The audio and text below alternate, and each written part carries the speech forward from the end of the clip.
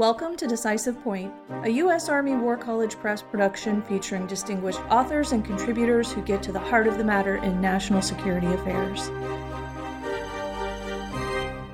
The views and opinions expressed on this podcast are those of the podcast guests and are not necessarily those of the Department of the Army, the U.S. Army War College, or any other agency of the U.S. government. Decisive Point welcomes Dr. Zenel Garcia and Dr. Kevin D. Modlin, authors of Sino-Russian Relations and the War in Ukraine, which was featured in the autumn 2022 demi-issue of Parameters. Garcia is an associate professor of security studies in the Department of National Security and Strategy at the U.S. Army War College. His research focuses on the intersection of international relations theory, security, and geopolitics in the Indo-Pacific and Eurasia. Modlin is an instructor at Western Kentucky University, where his research interests focus on security studies and international political economy. He holds a PhD in international relations from Florida International University and a master's degree in economics from Western Kentucky University. He also served as a senior legislative aide for retired Congressman Ron Lewis. Welcome to Decisive Point, Zenel and Kevin. I'm really glad you're here. Sino-Russian relations and the war in Ukraine. Please give us some background on this. Where does China weigh in so far? Thank you, Stephanie, for having us. There's a couple of things in the background that are important to know. Right now, China's position towards the conflict in Ukraine, the war in Ukraine, is complicated by the fact that it simultaneously wants to maintain a stable relation with the Russian Federation. It sees the Russian Federation as a key partner in a possible emerging multipolar order. And at the same time, it kind of needs Russia to continue to play a security guarantor role in Central Asia in particular. And this is very important for China because historically, having negative relations with Russia would usually undermine stability along China's frontiers. So on that side, right, it has every incentive in the world for the moment to not place itself diametrically opposed to Russia. At the same time, China's trying to portray an image of being a responsible stakeholder in the international system, being a champion of sovereignty and territorial integrity in the international system. And it's basically avoiding having to call Russia's actions an act of aggression. So you can see the disconnect there kind of places China in a very difficult position. Thank you, Zenel. Kevin? As part of this emphasis on the multipolar order, what we're seeing is that it includes elements of agreement and disagreement throughout all that. And that's not uncommon in any state relation dynamic. But it seems that their articulation of multipolar orders emphasize their autonomy in operations, that there's not as much coordination behind that. Your article talks about Sino-Russian relations and promoting a multipolar order, as you just mentioned. Can you expand on that piece for us a bit?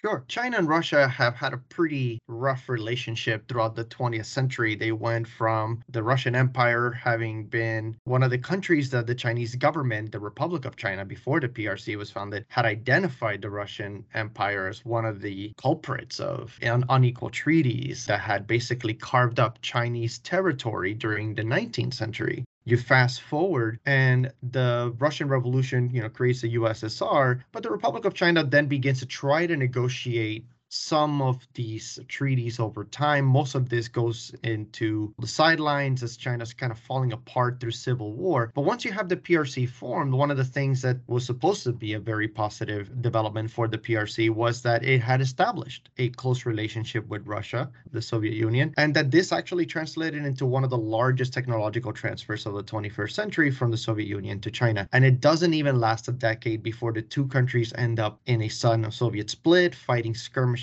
along the borders. All of this results in thousands of incursions, according to Chinese sources, by Russian-backed militias into Chinese western frontiers. And so they don't have a very positive relationship. Most of this gets settled, however, through a rapprochement of sort during the late 1980s. And by the 1990s, they're able to solve the majority of their territorial disputes. And it is here that relatively positive process of settling the border, where you have the Chinese and the Russian leaders articulate that their aims are to play a role in the emergence of a new multipolar order. Why do they want this? Because from their perspective, the unipolar moment is inherently detrimental to their interests. In other words, the United States can act as it wishes without necessarily having to take their interests into account. And if you're sitting in Beijing and Moscow, of course, this is not a positive development.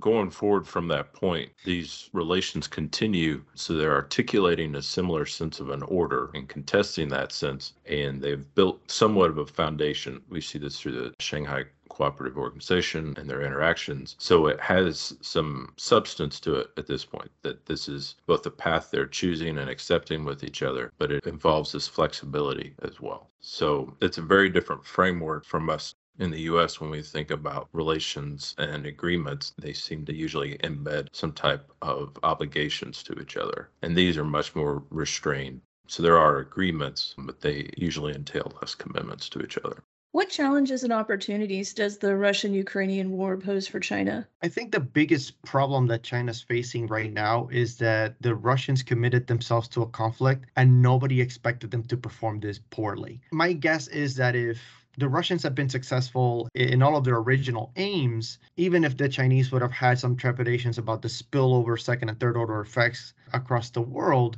at bare minimum, the Russians can at least be seen as having played a key role in demonstrating their capability as a capable pole in the international order. Their poor performance here makes it difficult for the Chinese because they can't see Russia unilaterally fail. Because if it fails, then who else is left to play this other role in a multipolar order? India could potentially fill that role, but the Chinese and Indians don't necessarily get along. They have their own territorial disputes to deal with. The EU is certainly a big actor for the Chinese, mainly as a trade partner, but they're dedicating a lot of resources to try to make sure that the EU is autonomous from American foreign policy, because fundamentally they don't think it is. In a sense that the United States and its NATO allies, they don't necessarily see everything eye to eye, but when push comes to shove, like in this case of Ukraine, there's a sense of greater unity. And so if Russia's not playing this role of a pole, then that's a significant challenge. They cannot see Russia inherently lose everything in this conflict. So that's probably the number one challenge that they have, along with, of course, that this conflict is a very clear act of aggression. There's no way that you could paint this in any other way. And the Chinese are refusing to make the argument that this is, in fact, an act of aggression. They're basically calling on all sides to play a constructive role in settling the disputes when we clearly know who started this conflict. And so that kind of undermines China's longstanding position of being a champion of sovereignty and territorial integrity. That's not a good look, because this is something they've tried to promote as far back as Mao. This is one of the key foreign policy principles. Conclusions and implications. What do we need to know? Building from this point, I think it presents an opportunity for us to think about a framework of relations among states that have some interactions, but not the degree of interactions that we anticipate. And by interactions, I'm emphasizing the aspect of commitments. Some countries are willing to incur costs to help other countries in the system. And this is a mutually beneficial aspect to an agreement, but they also involve costs. And we have not seen that element in the relations between Russia and China. So they're avoiding long-standing commitments to each other, especially when it entails security risks. So how does that look conceptually? I think is going to be a really important way to organize our thinking going forward in Russia-China relations. Because again, we come to the table making assumptions of relations that are a little more different than what we're seeing here. So they could still articulate this idea and rally other followers in this concept. And from our experience watching the relations among NATO, we would say, oh, well, there's commitments that are following here. And it's possible that that could evolve at some point. But as history suggests, and as Zenel outlined, there is not a pattern of that at this point.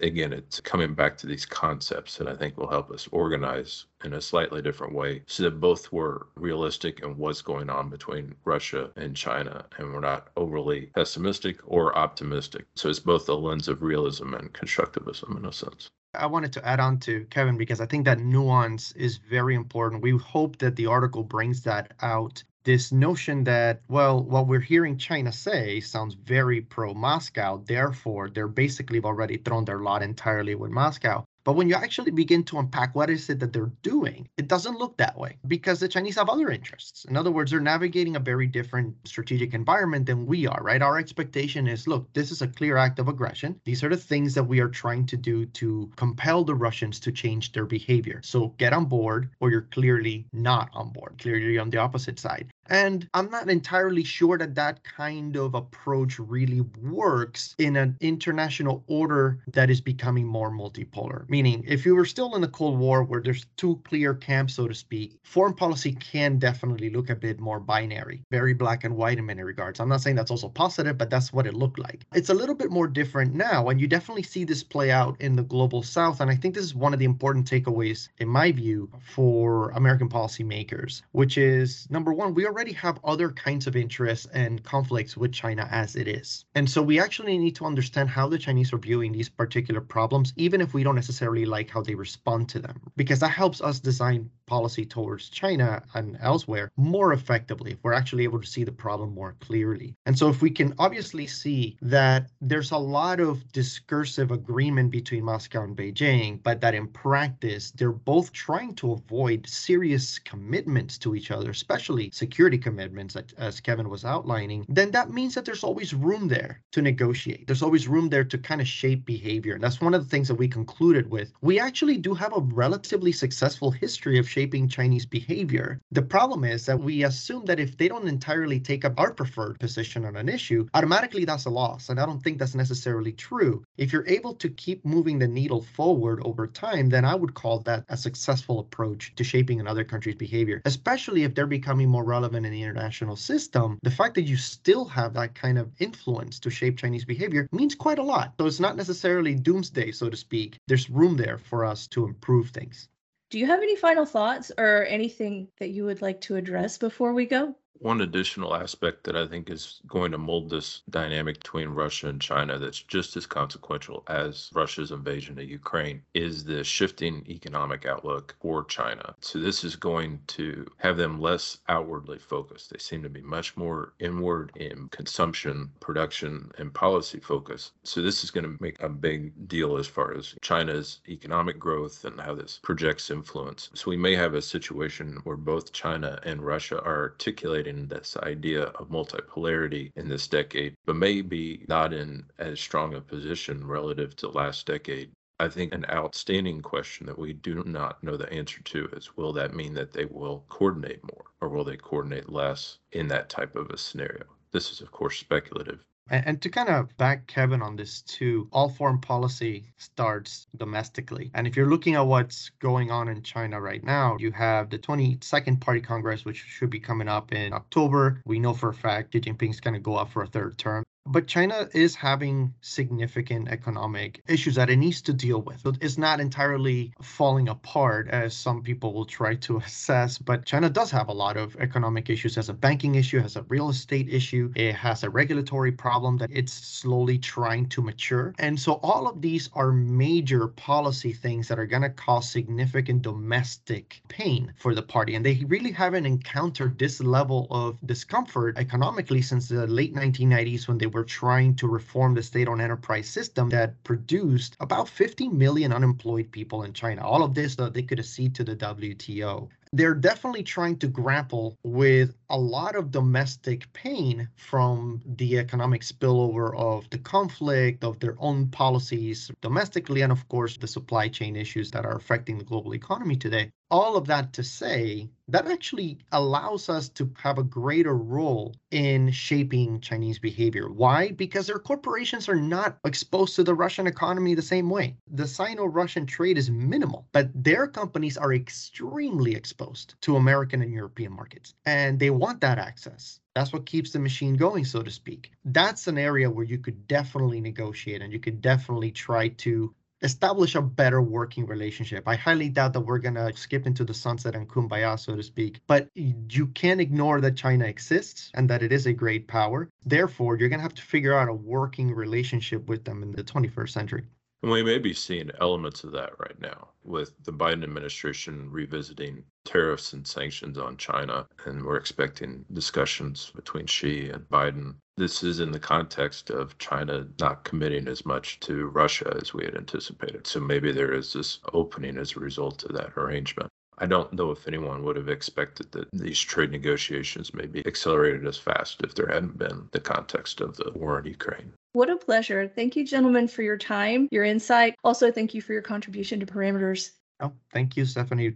Thank you very much. Listeners, if you'd like to learn more about the war in Ukraine and China's role, or lack of it, check out the article. You can find it at press.armywarcollege.edu. Look for Volume 52, Issue 3. If you enjoyed this episode of Decisive Point and would like to hear more, look for us on Amazon Music, Spotify, Apple Podcast, Stitcher, and any other major podcast platform.